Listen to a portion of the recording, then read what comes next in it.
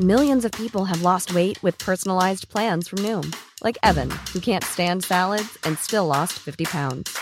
Salads generally for most people are the easy button, right? For me, that wasn't an option. I never really was a salad guy. That's just not who I am. But Noom worked for me. Get your personalized plan today at Noom.com. Real Noom user compensated to provide their story. In 4 weeks, the typical Noom user can expect to lose 1 to 2 pounds per week. Individual results may vary.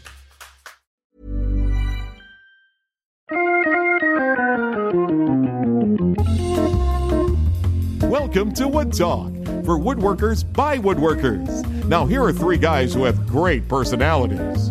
Mark, Matt, and Shannon. All right, welcome to Wood Talk number 308 for May 9th, 2016. On today's show, we're talking about dealing with pitch in your 2x4s, rabbit planes, back pain. Oh, that doesn't sound good. And our featured topic, how often function dictates our wood choices. But before we get to that, let's take a moment to talk about our sponsor. Kalo is the functional wedding ring for your hard-working hands. Kalo silicone wedding rings are safe for your fingers. And now, the new Quality Collection rings are made with Q2X material, and they're 10 times more resistant to gas, oil, and solvents, and less rigid than traditional silicone. Kalo rings are incredibly comfortable and start at just $15.99. Head to Kalo.com, that's Qalo.com, and use the discount code WOODTALK for 15% off your order. I'm actually wearing one of their t-shirts right now because they sent me one, and it's quite comfortable, almost as comfortable as their rings, quite frankly. We'd also like to thank a few folks who helped us out with financial support. James Filatio, there's a lot of names I'm going to have trouble with here. James Filatio, Anthony Fisher, Jacob Spence, Wilson Ayala, Brock, Cragen Brink, Jason Hotz, maybe? Whoa. What's that? Jochen? Yeah, I know that J can't be a hard J, right? That's got to be like a Y sound, huh? What do you think? Jochen Kuhneman. Yeah, there you go. Jason. A Henschel School student. Okay, good to know. I almost don't Probably like him still now. Said it wrong. Yeah, nice job. I've been a student since 2010. Well you don't done. know my name. You just cash his checks, that's all. Jason Cassis. By the way, Jason had a great note that he left with his donation. He says basically that each show we're each giving our 2 cents of advice. So he did the math and the calculations, and he's listened to the whole archive.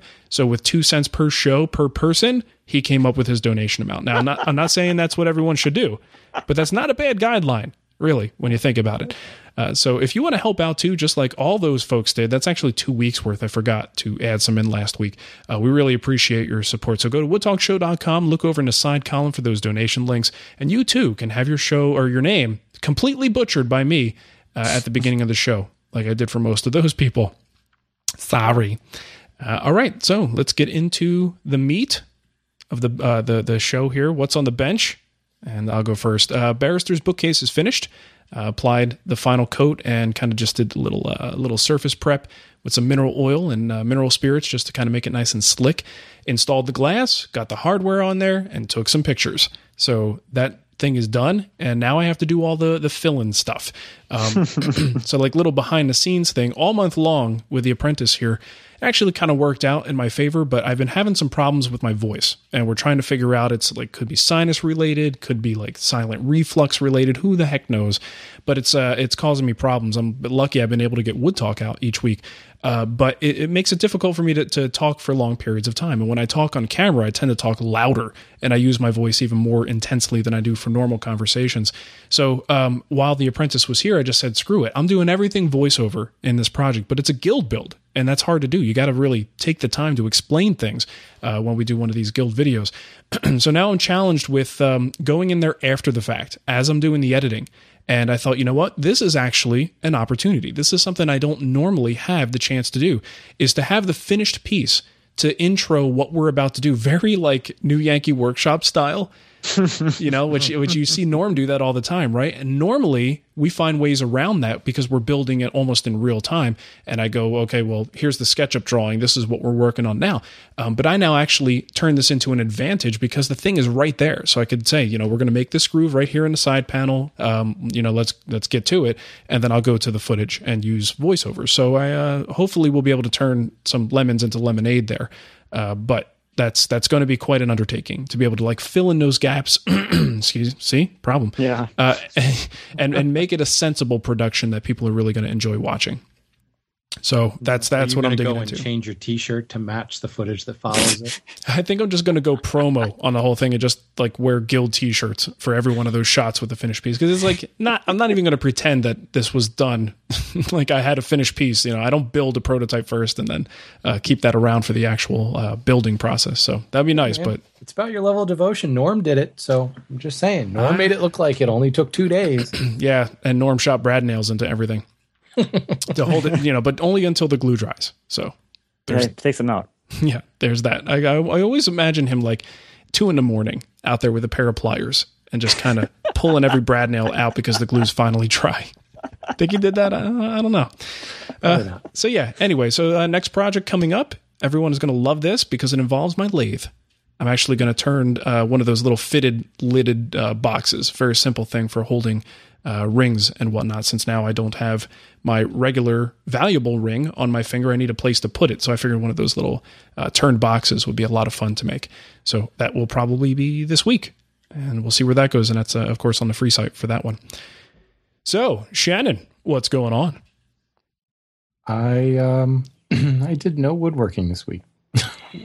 What a turd. No, my puppy. I got a phone call Tuesday from his daycare saying, you might want to come pick him up. He's really sick. Oh, no. And he was really sick. Don't know what caused it, what happened, but it was almost like he'd been poisoned. Like I imagine if a dog ate a bunch of chocolate, this is what would happen. Oh, so, man.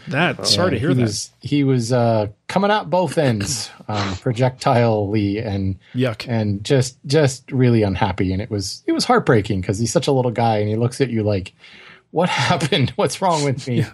So I went to the vet a bunch, spent a whole bunch of money. And my whole plan of, I've got these 3 days after work in the shop. I spent those at the vet instead. Out the window. Yeah. And then, there was Mother's Day, which, it's fine and everything. It's Sunday, but it turns out this weekend, it was a whole weekend thing. Yeah. Which involved a baseball game and then a brunch and then a dinner. And, hey, it's fine. We take care of our mothers on Mother's Day. Sure. But, it just meant no shop time for me. So wow. I went in there early this morning before I headed off to work and just like sniffed the air a little bit, So it took some of the essence in. Yeah. Just to get me through the day. Right. Nice. It was about as much shop time as I got this week. That is a bummer. You brought up Mother's Day. Guess what I did all Mother's Day? I painted the house. So woke up and I said, Nicole, look, I know you're a practical woman, right? You don't care about flowers and chocolates. She doesn't. She really does not give a crap about them. So I was like, here's my gift to you. Like all the stupid honeydew things that I've been procrastinating on. What do you want me to do? Like I'm yours all day long. And we had some painting that hadn't been finished. There was like 2 or 3 walls that were still not painted from the renovations we did, like 2 years ago. And anything you want me to do? Anything else you want me to do? Anything other than the painting. I can't be the only one who absolutely abhors painting. I don't mind the painting. It's the prep, the taping, and that stuff. Yeah, cutting in and all that good stuff. So that's what I did all day Sunday, and she was so happy. It was like I was the hero that day. So hey, great idea. If you got a lady out there who's not so into this more traditional things, think about stuff like that. I think it's a great idea, and practical gifts like that can go over well sometimes. And depending on the lady, though, sometimes the practical gift is not going to go over so well. But you got to know who you're gifting it to. Anyway, sorry about that. If your practical gift is cleaning up a mistake that you already made, like patching the drywall that you put the hole into, that's generally frowned upon. I will put my laundry in the hamper today, just for you. Right? You're welcome. Reminds me of the Christmas that my dad bought my mom a computer monitor. Right. Oh, that is very romantic. Yeah. That was like 20 years ago, but nice. We're never allowed to forget that one. Better than buying her a treadmill. That's for sure. Exercise equipment, not a good thing, generally speaking. But yeah, sorry about that tangent there. Matt, what about you? What's going on in your shop? Speaking of Mother's Day, I actually forgot that it was Mother's Day this weekend. Whoa. I think it was Thursday last and week. This is your wife's first Mother's Day too. Yeah. That's a biggie. Well, I heard. I was well aware of that. But it was kind of interesting because you never know like when inspiration will strike. So it was like Saturday, like halfway through the day, my wife was gone for the day and I was watching my son and he just gone down for a nap and just had like this stroke of like creative inspiration. I went outside, I grabbed a offcut of walnut, like the flitch cut, the top cut of a log, so like has bark on one side and then like wood on the other. Mm-hmm. And I was like, I can make a little plaque out of this. And I had recently saw, and I forget who it was on Instagram that was making a conference table with like brass rod inlay in it. That was like a wave pattern. Uh-huh. So I was like, I can kind of use that, and I can kind of spell out some like letters. So I wrote the year, my son's name, and then my dog's name on this, I guess, plaque. And inlaid all those different brass rods. I used 1/4, 3/16, and 1/8 inch brass rod or dowel in there. So like a bunch of like little end grain style looking brass in there in the letters and the numbers. And it turned out pretty cool. Nice. And she liked it. And I did put their handprints there in paint after the all the inlay was done, which turned out really cool. Oh, that's awesome, man. That sounds great. It was cool. It was nice. One of those times people are like, yeah, I know, right? So I'm thinking Saturday afternoon. Was it really inspiration or was it panic? Well, that's the thing too. It's like inspiration versus desperation, right? You have this moment where you're like, I have to do something, I have to make something, and then like it just hit me. And it's, like you hear about that all the time, like that's kind of BS, and it just hits you, whatever. That literally happened to me like for the first time. Like I know exactly what I'm going to make. I had no idea before, and I have this idea for something really cool, and I did it. Nice. Right on. Very cool, man. Nothing wrong with that. All right, let's get into what's new. Some stuff to make you aware of. And first thing, I'll mention it again, the giveaway at the Wood Whisperer. Just go to thewoodwhisperer.com/giveaway. It's free to enter. We've got a couple of really cool things there that you do not want to miss out on.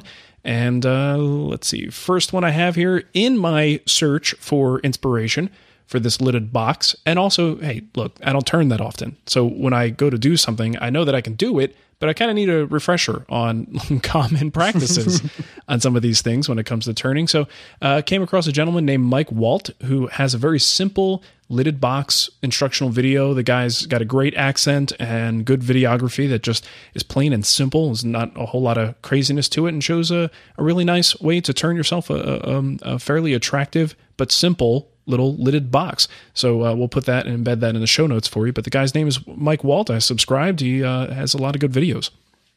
Nice. Yeah. Good stuff. I always like to find good turning channels. Yep. This next one comes to us from Peter. He says, I was looking at getting back into putting content on this internet thing, and as expected, all of the good domain names are taken. It turns out that you can get a .furniture address instead of a .com address. Whoa. For example, you can have woodwhisperer.furniture instead of woodwhisperer.com. It's a bit more expensive at around $50 a year than a .com, but perhaps we woodworkers can get more personalized web addresses this way. So don't do it. I think that's stupid. Here's my 2 cents on this. And I came up with an idea recently that I needed a domain for. And I got the name. And of course, you know, these days it's very difficult, if not impossible, to get the actual domain you want. So I look at all the variations and, what if I add the word the? Can I get it that way?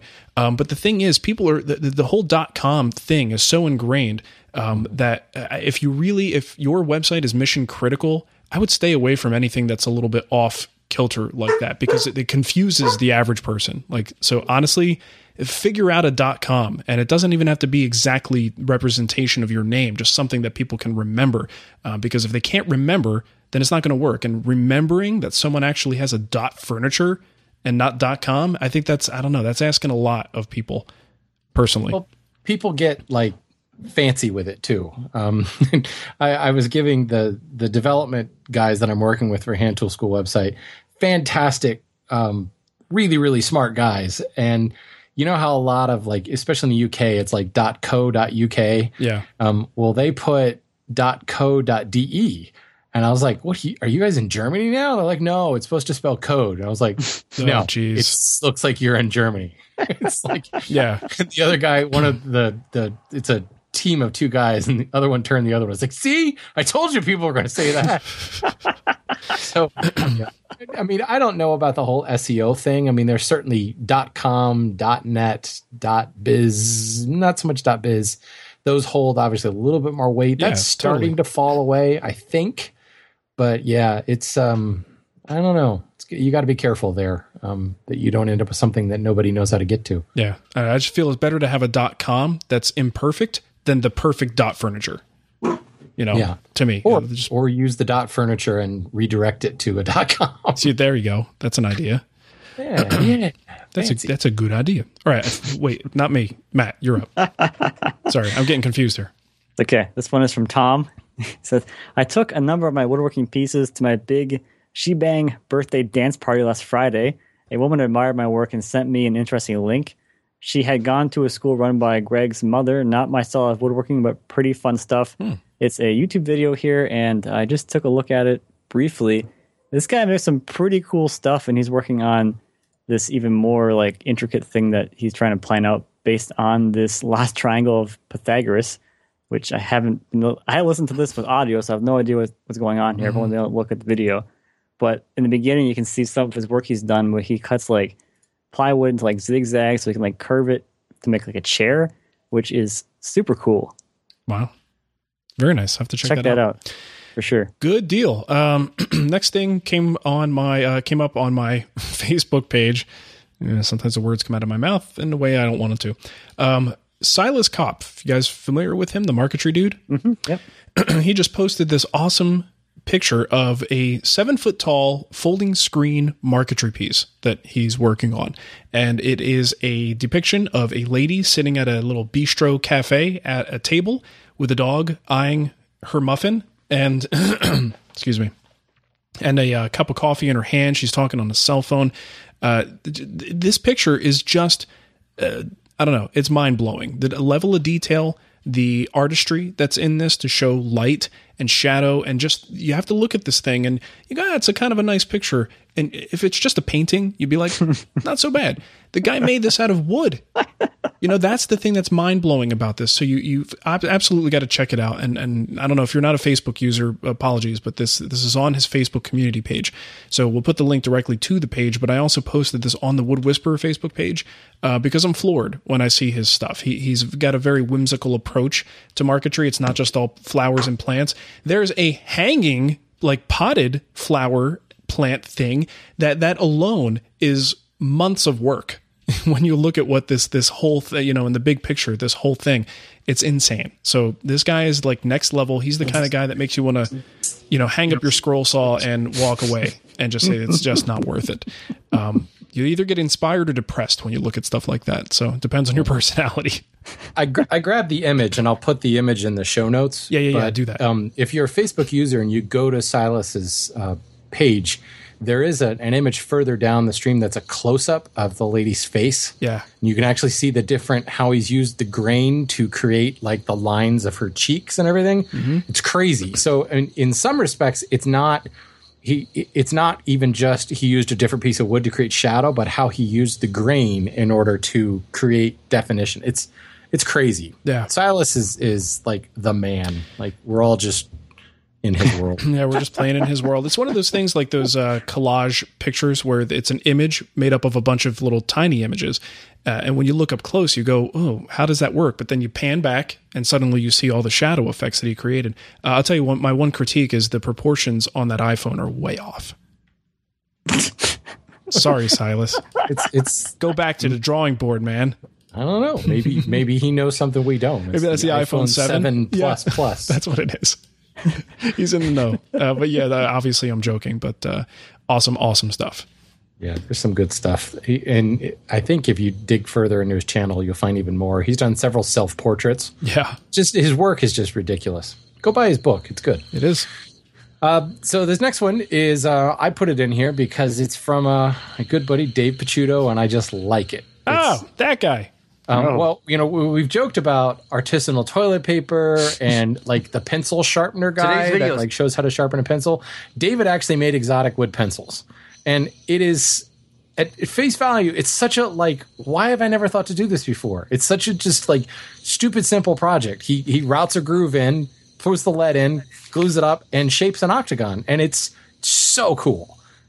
to the point where I immediately clicked through, hopefully it was an affiliate link, and bought pencil lead on Amazon from his page. And in fact, it just showed up today. So, but I was also able to find colored pencil lead. So I just did a colored pencil box for Christmas presents this year. So I figure next year I can make the colored pencils to put in the box. But the adult coloring books. Yeah. There you it's go. just such a cool idea. That's just so simple. And, of course you're like, man, I'm like sharpening down this beautiful Purple Heart pencil. It's the woodworking craft show item that people have to come back for more eventually. See? Yeah.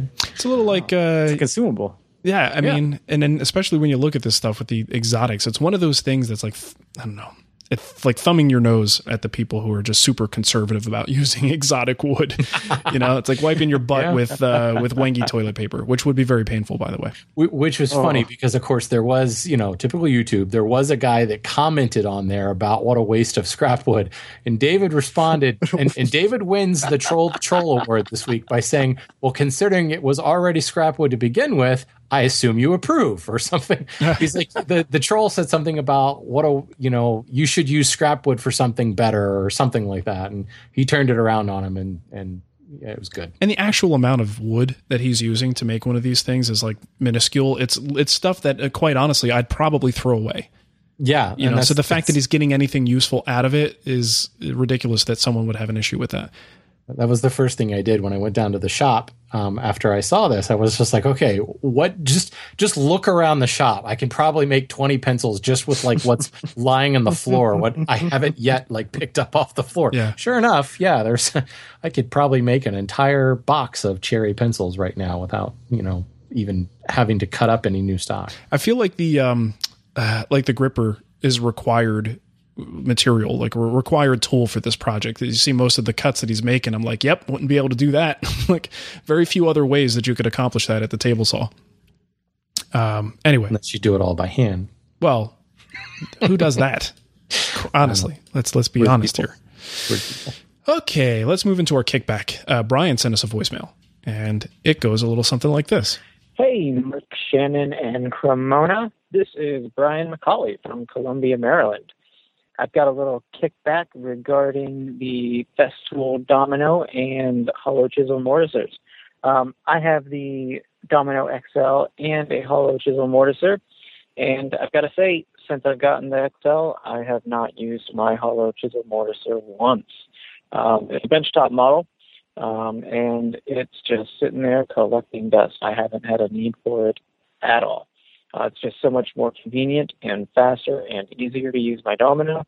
I have the Seneca woodworking accessories to go along with it, so I can use all of the cutters for the smaller domino, the 500, with my XL. So it's like having both of them, both the 500 and the XL. It's great. I love it. And if anyone out there is considering getting a domino, I highly recommend it. It's a great tool. All right, guys. Thanks.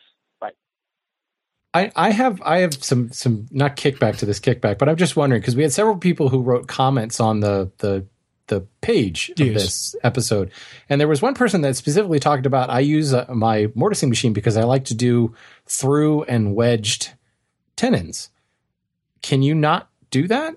Can't you do a through? I don't have a domino, but can't you do a through mortise with a domino? You could, but Sure. I think it comes down to square corners. Right, but I mean, you chisel it out, right? You could, but I also think a lot of the thing is a lot of it might be the tenon width, the mortise width, so you could go and do that sort of side-by-side thing. But I do think you have the width is going to be a little bit of an issue, and also the depth at which you can plunge might be an issue. And I don't even off the top of my head know exactly how deep you can go with the Domino XL, for instance. But there are going to be some applications where, a big beefy table, I don't know that you're going to be able to pull that off. But then again, you can go in from the other side too. And the domino's, pretty darn accurate that you should be able to line that sucker up, plunge in from both sides and actually get that done. You might want to too, because when you get a fair amount of blowout on the backside if you're not careful. Yeah, that's true. Yeah, who knows what the back, I don't think I've ever plunged completely through to know exactly what that looks like with the domino, how much tear out you get. Right. Good question. Well, and the other thing that I wonder is at what point, and this is a design question, so there's no right answer to this, people, but at what point is the round exposed tenon now considered to be acceptable? You know, it's like, oh, it's got to be square. If it's going to be a through tenon, it's got to be square. But have we now moved into the world of router-made mortises enough that it will now soon be acceptable to have an exposed rounded tenon? Nope. Don't think so, huh? Not going to give you an explanation. Just no is the answer. All right. So I should kick back for next week, people. Yeah. Next thing we've got is someone who's sad in Michigan. His name's Matt, and it's not that Matt. He's also sad because he's not on the show anymore. But Matt in Michigan says, "Help! I heard your episode about using a new server for hosting. That's not what we said. But I can't seem to find your new RSS feed. Please add something like a nice big button on the woodtalkshow.com homepage. I'm not an Apple guy, so iTunes won't help, and my Podcast Addict app still directs me to your old feed. Well, good news, Matt. If you go to woodtalkshow.com, there is a big orange button that you requested, but it was there before you requested it. It's on the right-hand side, and it's that traditional RSS logo, you know, the little 3 lines that I guess are meant to look like a sound wave of some sort or something like that. Look on the right-hand side in the column, the right column there. It's you can't miss it. Big orange button. Click that or right-click it and get the link, and that's the link to our feed. What is it? I think it's episodes, woodtalkshow.com/episodes/feed if you really can't find that. But it's right there on the homepage. So check that out. I just wanted to say that just in case anyone else had trouble finding it, or just give us an opportunity to give the feed right on the show. So yeah, and we don't like you to be sad. So we don't like we can do it to help that. Correct. I guess we'll put 2 in a row here for me. Michael Corwin says, in response to when you would use a hollow chisel mortiser over a domino, I found 2 unique uses in which the mortiser was a better tool for the job. I make walnut plant stands for a ceramicist. That's a ceramics person, I guess. Ceramicist? I never heard someone say that. Cool. Learn something every day. And the construction consists of cross lap joints and mortise and tenon joinery, all in 3/4 inch square stock. Even a number 4 domino was too large to use given the size, so the mortiser wins out in that case. Also, I did a job for a client that wanted to store their set of letter and number punches upright, which requires 30-some odd shallow 1/4 inch mortises. Granted, these are totally specialized jobs. However, even though I own a domino that was not able to use it, I wasn't able to use it in these cases. Now, I could buy a hollow chisel mortiser again, given its usage in my shop. In all honesty, and I'm having real trouble with words today. In all honesty, probably not, as the domino really makes quick work of the majority of mortising work, and if I ever want to cut integral tenons, I could just use the router and a drill press and chisel combo. So there's some feedback from Michael. Interesting. Well, this one comes from Andrew on the same topic. He says, with a hollow chisel mortiser, you can set up a mortise and tenon for draw boring.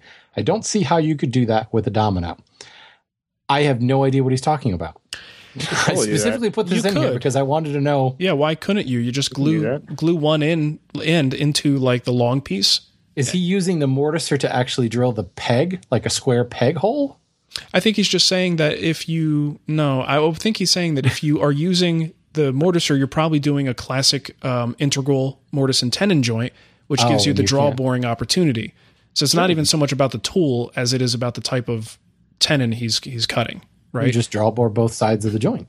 Well, in a domino, draw boring the loose tenon into place. I mean, all you really need to do is glue the tenon into one side, right. And now it's an integral tenon for all intents and purposes, and then draw bore the other. Now, granted, it's a little bit trickier sometimes because that domino tenon has like crap on the face. So if you're trying to mark carefully and maybe scoot it up a 30 seconds so it really pulls it in tight, you may have some issues getting accurate marking there, but it's not impossible. I think it can definitely be done.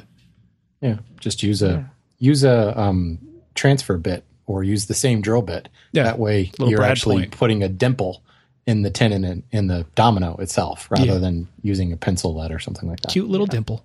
I've seen people do like actual breadboard ends with the domino like that. Yes. Yeah. Where they actually cut the slots and it's like just like a normal integral breadboard end, but it's got dominoes instead. Yep. There you go. Well, those work. So there you go, Andrew. You're wrong. You're wrong. That's why we put that in here, to tell you you're wrong. I honestly just didn't get what he was saying. So now I know, and you're wrong. And I don't think I'd want to do a lot of it that way, just because the domino is not really that wide, and sometimes, I don't know, maybe you want to put 2 of them in there. It might be a little bit tricky, but it's definitely possible. Make your own dominoes, I guess. There you go. You cut it faster. You could draw bore with a domino You could use the domino to cut the cross You totally could. offset and then hammer the domino through the offset. Oh man. Now you're thinking. Now you're thinking.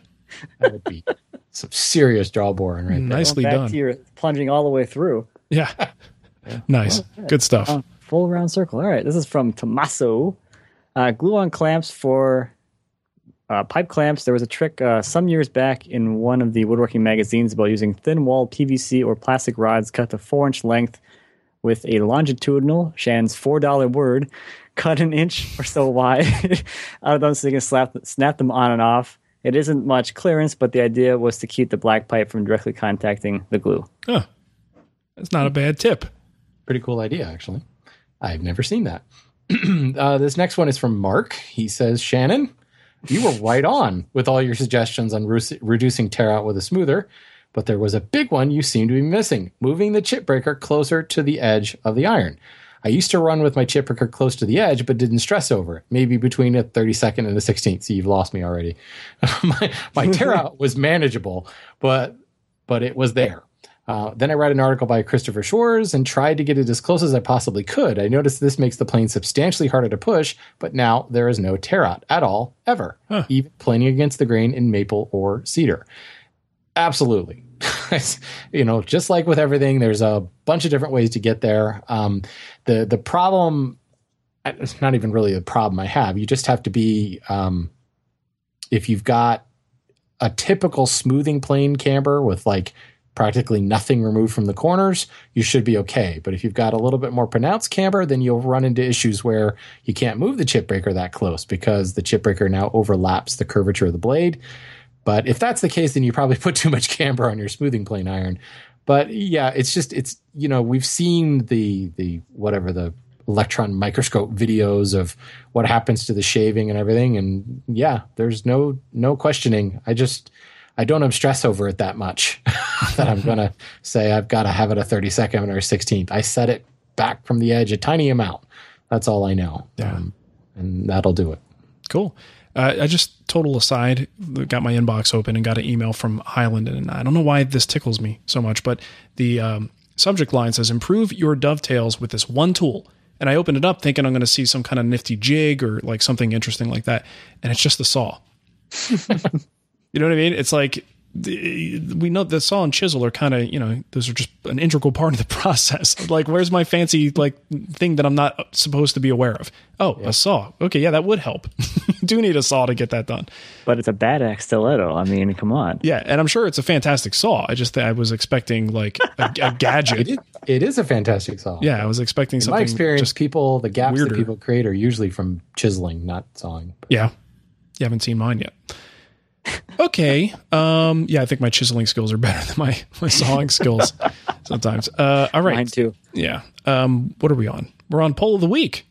And Yay! Believe it or not, I'm keeping up with it, guys. 2 weeks in a row. Boom. It's a streak. It is. 2 in a row. All right. So last week we asked, what's your favorite finish to spray? And I had quite a few people reply. 30% said water-based. 29% said I don't spray. 26% said lacquer. 8% said shellac, 5% said oil-based, and 3% said paint. So you can go and you can still, fun stuff, right? and no percentage, but just one entry said whatever's still left in my critter. Yeah, and we know that was Matt Vanderlist. Yep, exactly. It's probably the dried finish he had from like 8 years ago. from episode number 8. Yeah, Wood Talk number 8. All right, and the next question for this week, if you want to go and reply to this poll, is do your projects always go smoothly? This is inspired by a Facebook question, I think in the Guild Facebook group. Someone asked that question. It's like, well, for most people, they never, ever go completely smooth. So I thought it would be cool to kind of dive into that a little bit, and you can go give your opinion on if they ever go smooth and, how smoothly do they go. So, feature topic today. Kind of summing it up is how often does function factor into your choice of wood? But the question comes from Peter. I'll read the whole thing here. He says, I would like to build a Blacker House style chair. Does it really matter what type of hardwood I use? Are there timbers that are better suited for chair making? Are there timbers I should avoid? I enjoy listening to your show. Keep up the good work. He says, I also do use Wood Talk to motivate my kids to eat their dinner, empty the dishwasher, and clean their rooms, etc. So, it's good kid motivation. Now, if I could use Wood Talk to get my son to eat dinner, that'd be fantastic. but he won't do it. All right. So just to quickly answer his question on the Blacker House chair thing.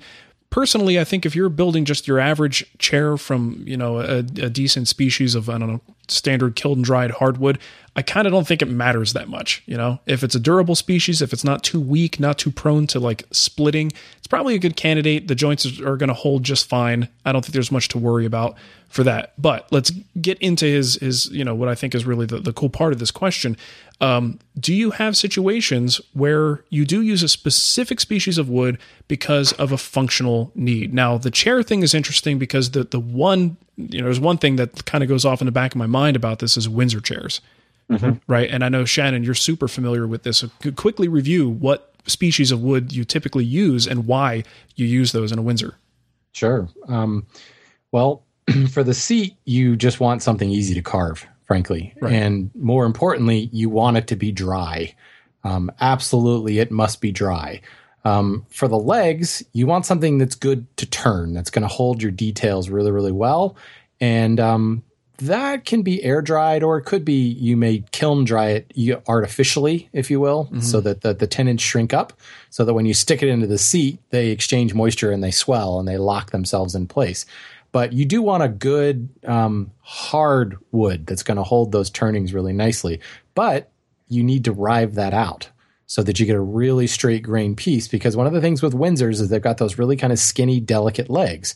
And unless you've got continuous grain running to end, it's going to be fragile.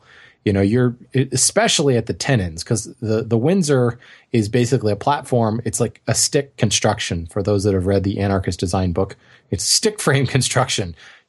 All the stress is sitting right on those tapered tenons. So if you've got grain run out up by the tenons, it's going to snap the legs off over the years. The spindles and the bow, well, the bow is steam bent. So you want a wood that's going to bend nicely, preferably a ring porous wood like white oak, red oak, ash, any of those guys that are going to compress. They've got room in those pores to compress when you steam bend it. And it shouldn't be kiln dried. I know there are people say you can steam bend kiln dried. I've never seen that go well. So that's going to need to be either green or air dried, ring porous wood so that it's going to bend. Same thing with the spindles. The spindles on a Windsor are really thin and delicate. If you've ever seen a Windsor that just kind of looks mass produced and clunky, it's because they've got big fat spindles on it. It just doesn't look right. Yeah. Well, if you're getting a 3/8 inch round and you want it to not snap as people lean into it, it's got to be riven. And if it's wet and green, it's real easy to shape at that time. Plus, while you can then kind of stick it into a kiln after it's shaped and shrink it up, and then put it through the mortise and let the wood again swell and hold it back in place. So there's a lot of mixture of the type of wood, but also how it was dried and how it was actually cut or riven or whatever. That's extremely important to making a Windsor chair last many, many hundreds of years. You go to the restaurants and you see the Windsor chair that's broken, that's because it wasn't done using any of that. So very, very important. Well, and I think also if you're doing something like the Blacker House chair, you're talking about a clear finish, most likely. The Windsors can be made from 4 different types of wood. A lot of times you're painting them, and it's going to look like a singular piece when it's done because it's kind of all covered up. I imagine you can apply some of that methodology and that thought process depending on how you wanted to build your chair, including a Blacker House chair. But I don't think for what most people are going to do with that it's really necessary. Most of these are just like mortise and tenon, glue it in, it's done. You're not really wedging anything. You're not waiting for something to dry so that it tightens things up. But there's really cool logic if you study what's behind the reasons that they do these things with a Windsor chair that you might be able to apply to other chairs if you have the means to get that material. Oh, yeah. I learned more about the structure of wood in building the first Windsor chair I made. I mean, frankly, it's one of the things that really got me into hand tools was the shaping of all that. But, sure. It's really cool. But when you've got that, I don't know whether you would call it traditional. I don't know what's more traditional, like the Blacker House kind of mortise and tenon frame, Chippendale style chair, or the Windsor. They're both kind of been around a long, long time. Yeah. But you've got a structure, a framework that a seat sits in, and something like the Blacker, there's all the slat work and all that stuff in there. It's pretty strong in and of itself. Sure. I don't think you need to rely so much upon the wood to help you out. Although you want to try to not have grain running out on you all over the place. Yeah, if you can, good straight stock. So Matt, are there instances in your projects that you've built so far where you let the functionality dictate what you were using? Not in the actual project. I mean, it really comes down to like, what do I want it to look like? That's kind of like where I'm going to pick the species of the wood from. But one thing I'll mention where it does matter to me is when I like to do the temporary glue blocks for clamping up a miter. Mm-hmm. So I glue those right onto the workpiece and then break them off later. So for those, I always make them out of cedar because they're super weak. And then when you smack them with the mallet after you're done gluing up your joint, the cedar breaks, all the fibers there break because they're weaker than the glue and the wood that I'm working with. Yeah, that's so that works out pretty well for me.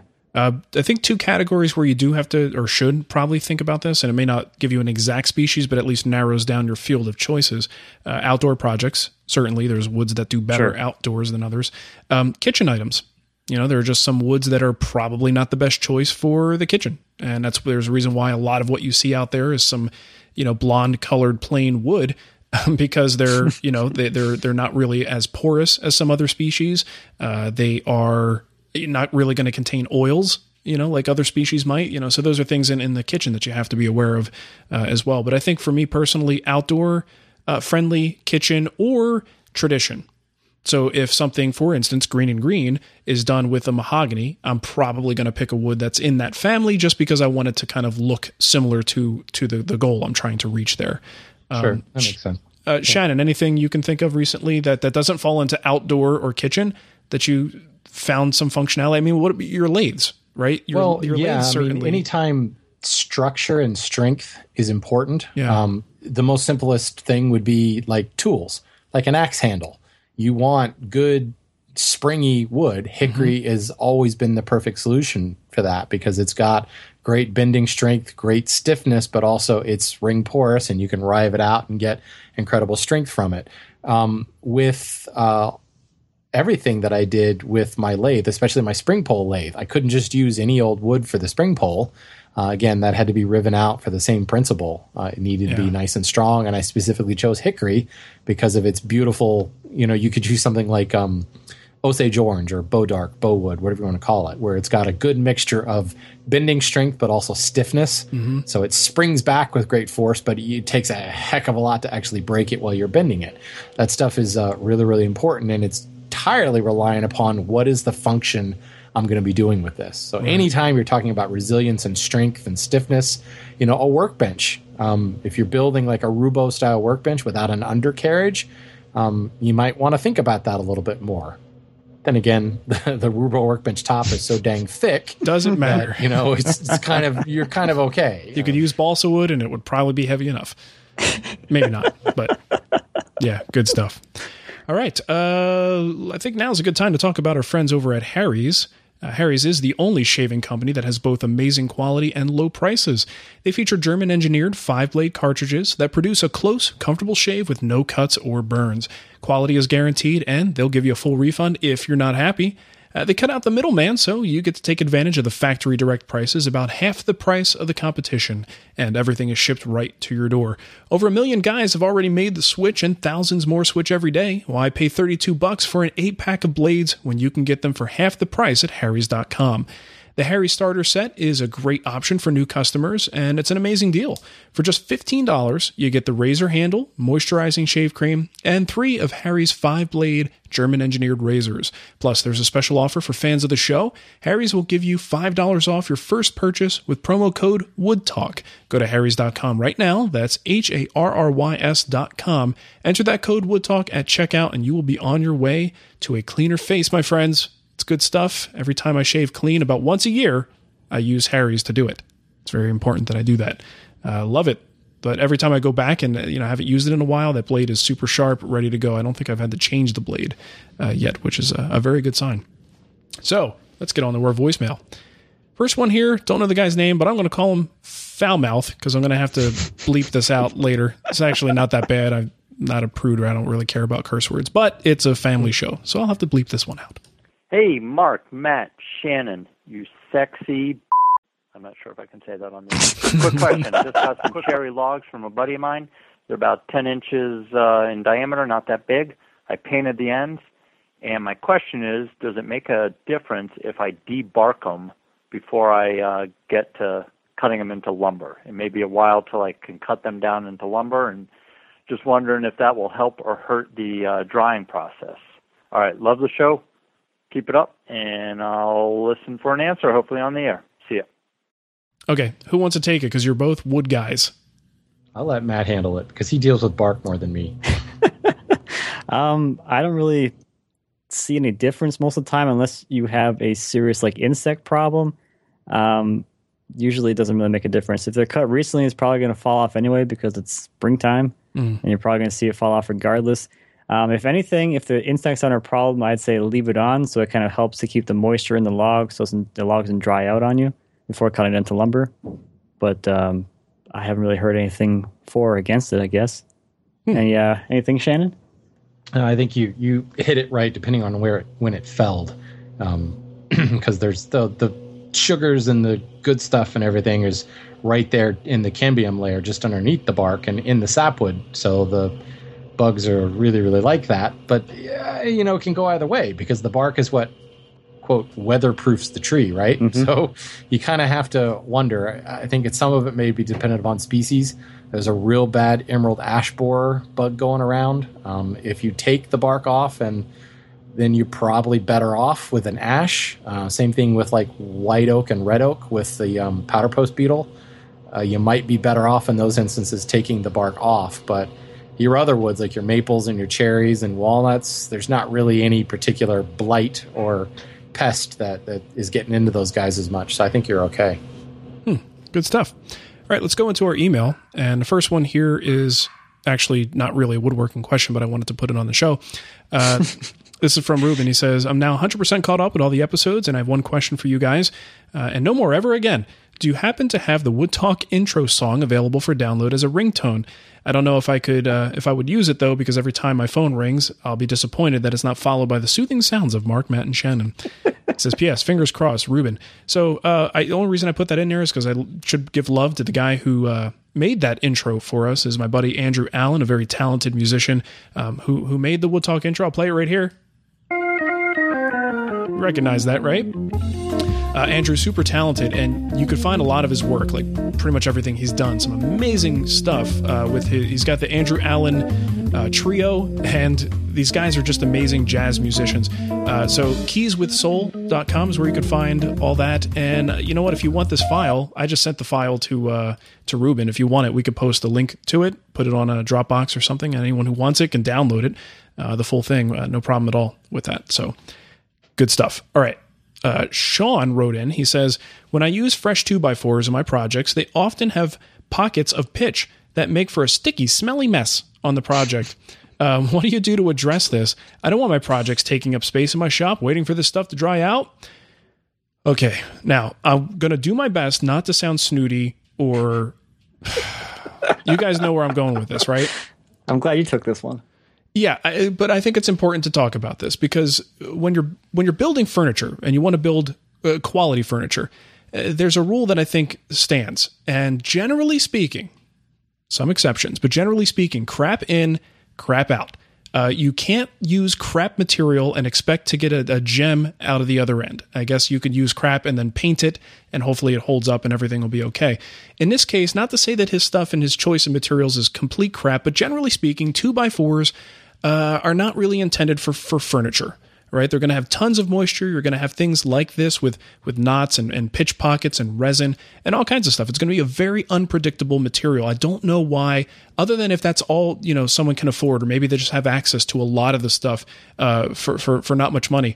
To me, I would rather wait until I have the extra money to buy some decent quality material that isn't going to drive me nuts to work with it, and that will also make my project more valuable because it's going to last longer. To me, it's worth the investment to go get some decent pine, right? And pine is not super expensive, but you get it from a decent source that's fully dried, nice and clear. You're not necessarily going to have these issues, right? So there are ways that you can deal with this, but my at the risk of sounding like a jerk with this kind of advice, my advice is to use furniture grade wood and avoid this problem completely.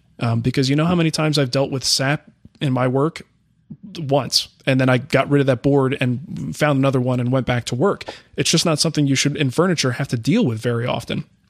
So if more you, importantly, he's going to wait a long time for it to dry out on its own, right? And that gets into to my advice. If you are going to have to decades, people, if you're going to have to deal with this, there's really one way to speed that process up, and that's heat. All right. And the problem is it's, not necessarily a consistent, well drawn out process where you're going to be able to nail it every single time. It also may involve the use of your oven. If you have, one that, I don't know how big your pieces are, but is only so big that you can get into an oven, or the construction of some sort of kiln that can get the temperature up higher than you might normally have it. So like 170, 180, generally speaking. 240 plus to set pitch. Well, I did research this. I have 2 or 3 articles that said 170, 180. I'm not disagreeing with you. I'm just the people who wrote those articles disagree with you. Interesting. I wonder if that's a pine thing. I know. Well, the only time we ever deal with this is Spanish cedar, because Spanish cedar is very resinous. We've got to get it up above 240. Oh, really? To set that sap. That's hot. That's probably just and you really run the risk of destroying the lumber. So you got to do it really slow. Well, and I think even amongst pine and Doug fir, which is probably what the resources I was looking at were referring to, even with that temperature range, 160 to 180, 170 to 180, even the time that these things have to be exposed to that temperature is highly variable. And the thing is, you need to get the interior of the wood to hit that temperature. So just because the outside is at that temperature, well done. Yeah, I mean, you need to bake this stuff so that it essentially causes the sugars in there. Same thing you would do, if you had like a syrup that you right. You heat it up, and eventually it just gets to a hard candy. You just get one of those torches. Yeah, go to the kitchen store and buy a little torch. And then eat it up because it's delicious and sweet. So if you do this process, if you can get your parts into an oven and heat them up for a few hours, you may be able to speed that up, you harden that stuff up, then once it bubbles to the surface, knock it off, and then get back to work with those boards. But depending on the size of the project you're building, that just may not be practical, right? So if this is truly a problem for you and you can't do the oven and you don't have a kiln, maybe rethink your source of material. You might want to find a way to get better quality stock, because building furniture out of 2x4s, I just don't envy someone who has no other choice but to do that, because that sounds like misery. Let's look at this. Look at this a different way. If it really is that sappy, it hasn't been dried well at all. Yeah. So you're going to have other problems besides it being sticky and smelly. It's going to move all over the place. Well, the whole waiting for this to dry out. Well, by the time it does, well, it's not, right? We talked about this. It's going to be a long time. But as the wood itself truly dries out and, acclimates to his conditions, the thing's going to pretzel on you. It's not going to be straight anymore, and it'll be practically useless at that point. So yeah, I feel bad because I know some people use this stuff because it's accessible, it's cheap, and it might be the only way that they can get stuff built. Or maybe they're going for a particular look that stuff works really good for. And that's something I can't speak on. I don't know anything about that. But generally speaking, if try your best to get better material, and you will be a happier woodworker, and you just will not be dealing with these problems all the time. I think you'll be better off if you don't use 2x4s. Specifically 2x4s. If you use 2x whatever, choose the wider stuff. Just because 2x4s, they're needed in such incredible volume to make, studs for walls. Yeah. So that process so fast. They're and they don't have to be dry, because frankly, they're getting clad by something, they're drywall or something. So, and they're, hammered and nailed into submission. It's the wider stuff that has other purposes, like fascia board or I'm not a carpenter, so I'm going to run out of fascia board. That's all I can come up with right now. Sorry, people. Yeah, joists, headers, exactly. They tend to be dried slower. They tend to be given a little bit more care, because obviously they'll cup like mad. If you've got an 8-inch, 10-inch wide board, it's already cut pretty badly when you go to Home Depot. But if it were dried as poorly or as little as a 2x4 is, it would cup even worse. Yeah. So if I understand if that's all you can get access to, if that's all you can afford, go and get 2x8s, 2x10s, 2x12s. You're going to find less sap and that stuff than you will in the 2x4s. Yeah. Good advice. We talked about this a couple weeks ago too, so maybe go back and listen to that. I forgot which episode that was. We talked about working with construction lumber for furniture work. Oh, so I don't remember that. Was I here? Oh, yeah. Was it the show I missed? No, it wasn't that one. You put your snooty pants on and like stop listening. Yeah, my pinky's out. What can I say? All right. Yeah, it's a reference to the last show. All right, Shannon. This one comes from Wilson, and yet again, another week in a row, he donated, and surprisingly, we're reading his question. It has nothing to do with it. I just saw that when Mark read the names off the beginning of the show, I was like, oh yeah, I picked his question. Funny how that works. Yeah, it's not intentional, but kind of is. All right. Wilson says, I'm in the market for a rabbit plane. After watching some of Shannon's videos, he seems to end up recommending a wooden version. Is this correct? Is he saying, am I correct, or am I correct in recommending that? I think he's intimating that I'm wrong. I don't know. Maybe. If so, what would I be looking for in a rabbit plane? As with most things, many seem to be wrong-handed for my left-handed self. Any advice, suggestions, support would be appreciated. Okay. This is one of those it depends questions, and I hate to do that, but personally, I really do like vintage wooden rabbit planes. I'm not a big fan of fenced planes in general. They tend to actually slow me down because most of what I'm doing is one-off type stuff. If I need a lot of repeated rabbits, for instance, I needed a very consistent rabbit on the bottom of the blanket chest I'm building, and that needed to go around the entire interior of the case. So I did pull out my Philister plane, my Veritas rabbit plane, set the fence, set the depth stop, and I was able to cut that repeatedly. Most of the time, though, I'm not in that situation. I'm making one rabbit, maybe two, and I can start one of these wooden rabbit planes just in a knife line and work down from there. The fact that there's no fence or anything like that allows me to really tweak and adjust the rabbit as I go. Plus, there's no moving parts. It's a block of wood with a wedge, so they're real easy to tune up. You can get them for a song on I don't know about eBay. Nothing's for a song on eBay anymore for tools. But, antique stores, go to guys like hyperkitten.com, Jim Bodie Tools, those guys, they always have rabbit planes lying around. And you can get them really, really cheaply. You just have to sharpen the blade, maybe flatten the sole, and you're good to go. It's a much more economical version. And I just think anytime you don't have the fence or the depth stop or any of that stuff to adjust, it allows you to kind of adjust on the fly and really dial in the right fit. But that's me. There's a lot of people out there, especially people coming from the power tool world. And this is how I used to be. When I first made that transition, it was all about fences and depth stops. The more I've worked with hand tools, the less I really want that. I find they get in the way. So me saying the wooden rabbit plane's the way to go might not work for you. You might want to have that positive registration of a fence and the positive registration. The plane stops cutting when it hits the depth stop. But those are more expensive. There's no question, and there certainly are Stanleys and vintage rabbit planes with fences and depth stops that you can get. But again, you're dealing with more moving parts that you might have to remove rust from. You may have to make sure that it's flat and true, and it can be a lot of extra stuff if that's not what you're into. So when it comes to wooden rabbit planes, no brand, no particular size, just grab one. If it's a skewed blade, great. If it's a straight blade, even better. Doesn't really matter. So you don't really have to really focus on that. If you really want to go with the fence model, the Veritas model is a very good plane. You really can't beat it. The fence locks nicely. It's got a good depth stop on it. My preference for a fenced plane is a wooden moving Philister plane.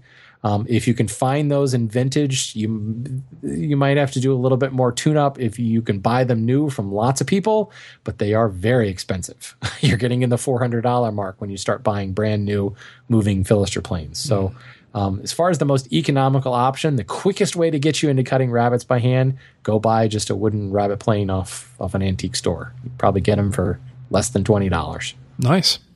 There you go. Cool. This next one is from Ron. He says, I often get lower back pain after working a while on the bench. Any thoughts on prevention and or treatment? I've already installed an exercise mat to stand on. So I have one of those in front of my bench as well. Just a big, literally an exercise mat. And it does help, but it's really more there just so when I drop stuff on the floor, it doesn't hit the concrete. So, there's that. One thing that I found, at least for me, because the majority of the time I spend at my bench just being there, actually working in one spot, is chiseling. So for that operation, I sit. And that really helps me a lot because I'm not hunched over the bench trying to do all this chiseling work. So I have a little stool. So that's like at the right height where I'm sitting at my bench. And it's kind of like working at a table.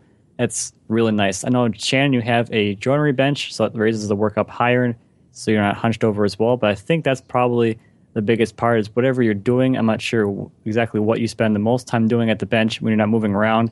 But the more time you spend in one spot, just hunched over the bench, probably the worse it's going to be.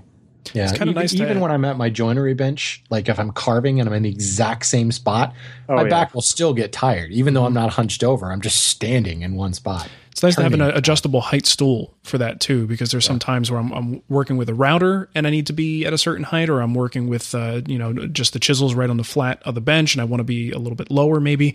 I find that helps a lot. By the way, if anyone can Photoshop a picture of Matt with like spandex and a headband, so we can call it exercise Matt. Exercise Matt, yeah. That would be fantastic. Either Matt will work. Yeah, either one. That's true. Or both. Exercise mats. Yeah, exercise mats. Yeah, one thing I can add to this, and this is actually a tip that, the CFO of my day job brought this up because he has really chronic back pain. His doctor told him that when it starts to get tight, just stand up and put your foot like up on a chair. You're not like trying to stretch, just kind of lift it up off the ground, and it adds a little bit of stretch to your lower back. The only reason I say this is I used to really have this problem when I was turning, because you're just standing in one spot. And I tend to kind of get tensed up when I turn. My shoulders get really tense and I hunch because I'm not the world's best turner. What I consider to be the world's best turners are the people that like can do complicated things and not mess it up and not have to like white knuckle the tool. Every single like pass I make under the cove could be disaster. So that's the intermediate turner. So I tend to really, really tense up. One thing I noticed when I moved to my foot-powered lathes, and this is not necessarily endorsement of foot-powered lathes, but obviously my foot is in motion now. I'm constantly bending my knee and pushing that treadle. It's the exact same thing that this doctor told my CFO and said, hey, just occasionally raising that knee, raising that leg, it stretches that lower back out a little bit. I have no back problems turning anymore because I'm in motion, if you will. I'm just stretching that out. So what I've started to do, if I'm going to be at my workbench for long periods of time, I'll lift one leg and just put it on the bottom shelf. Just kind of do the Captain Morgan thing. Right. Stand up on the stretcher or on the bottom shelf of my Roubo. Yeah. There's another picture for Photoshop people. There you go. Absolutely.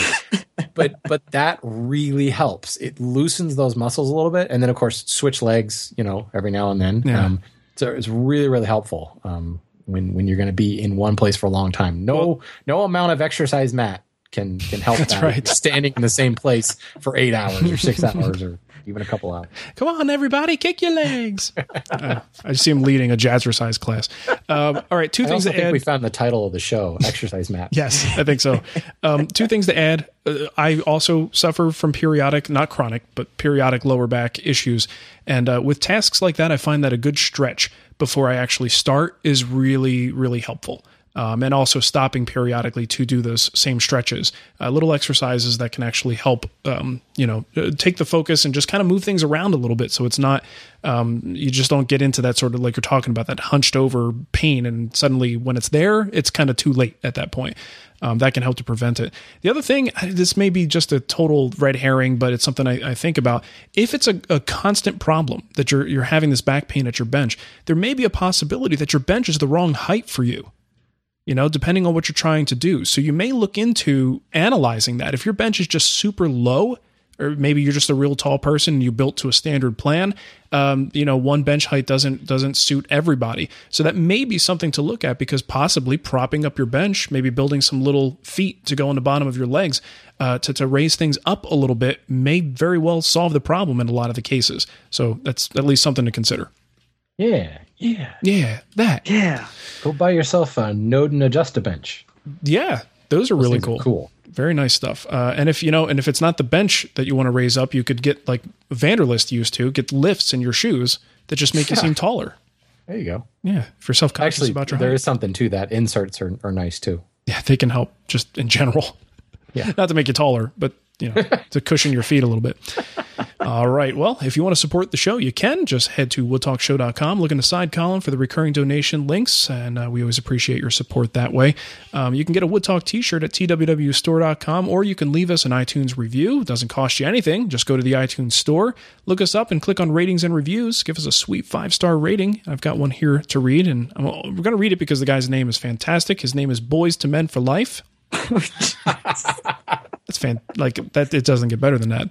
He says, great. I learned so much from these three. First, I enjoyed Matt V's perspective on everything because he's very relatable. I liked Mark's because he brings you in and makes you feel at home. And then they added Shannon, dramatic pause, and the show became whole.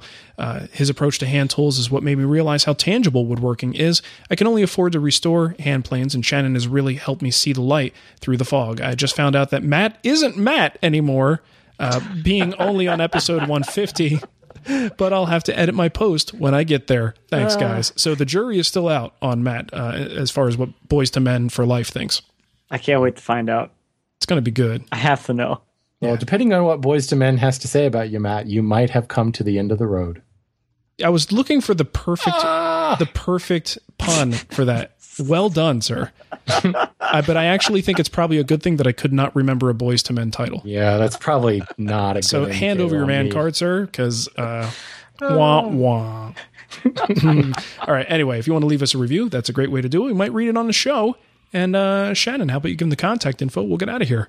Okie doke. If you have comments, questions, or topic suggestions, or Boys to Men song suggestions, there's several ways you can contact us. Please leave us a voicemail on Skype. Our username is Wood Talk Online, or you can use that phone thing and call us at 623-242-5180.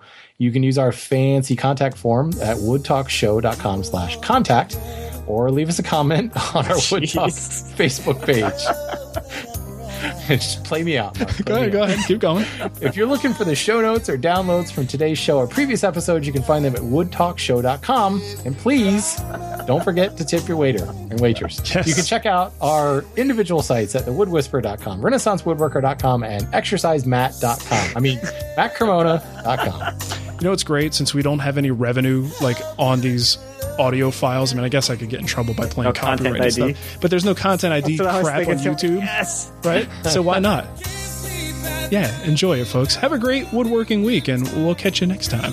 Should have really read that show as you need to contact us, baby. Yeah. Lay down by the fire. I don't know, with my voice going the way it is, I might be able to hit that pretty soon. Oh, man. But yeah, I guess it's the end of the road, so let's get out of here, guys.